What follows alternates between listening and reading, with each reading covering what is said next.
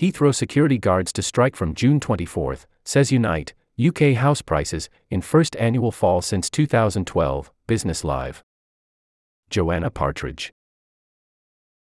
Security guards at London's Heathrow Airport will strike for 31 days over pay over the summer, says Unite.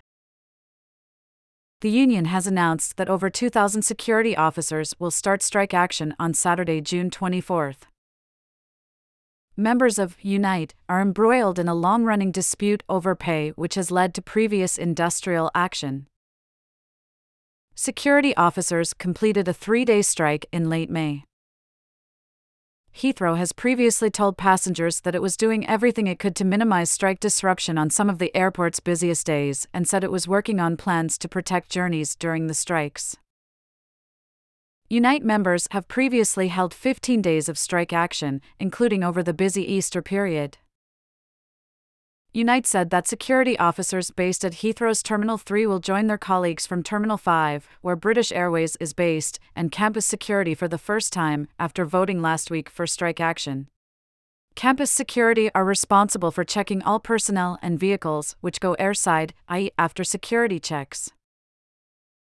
Unite is predicting that the involvement of workers from Terminal 3 will see airlines including Virgin, Emirates, Qatar, United, American and Delta facing the prospect of disruption, delays and cancellations over the summer.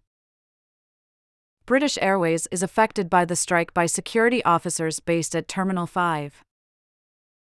Unite General Secretary Sharon Graham said, Unite is putting Heathrow on notice that strike action at the airport will continue until it makes a fair pay offer to its workers. Make no mistake, our members will receive the union's unflinching support in this dispute. Unite said that workers had rejected what they called a below-inflation pay offer of 10.1%, while noting that the higher rate of inflation, RPI, is currently 11.4%.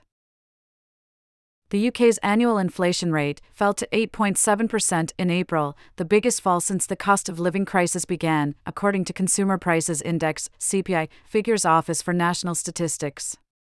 However, the pace of food price rises remains elevated at one of the highest levels in 45 years.